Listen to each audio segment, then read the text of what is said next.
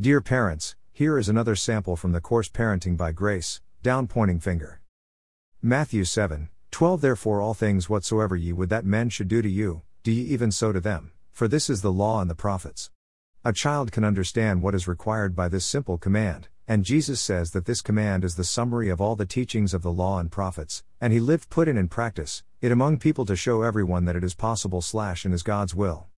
This commandment is an active decree. This means that if anyone wants to be respected and loved has to love and respect others.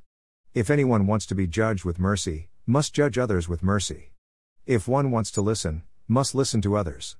However, you feel to being treated by strangers, treat the strangers that way. And how you want your children to treat you, treat them. How often do we ignore or neglect these basic teachings of our faith, pursuing instead deeper truth? Some parents embrace the worldview that children are somehow less important, less worthy, less human than adults, and as a result these parents are ignoring their children, are criticizing them, embarrass, humiliate and mock them. Their interests and desires are of secondary importance. Merely because of their they are often expected to act like miniature adults without being accorded the simple dignity of a person of value.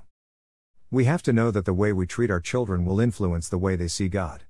Our children's subconscious picture of God will be based on the way the parents treat them. Our child will expect to be treated by God the way he was treated by his parents. The child will define his relationship with God by his relationship with the parent. Just ask yourself this question: what picture of God are we giving to our children?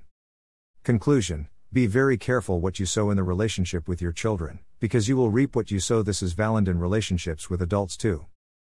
Blessings.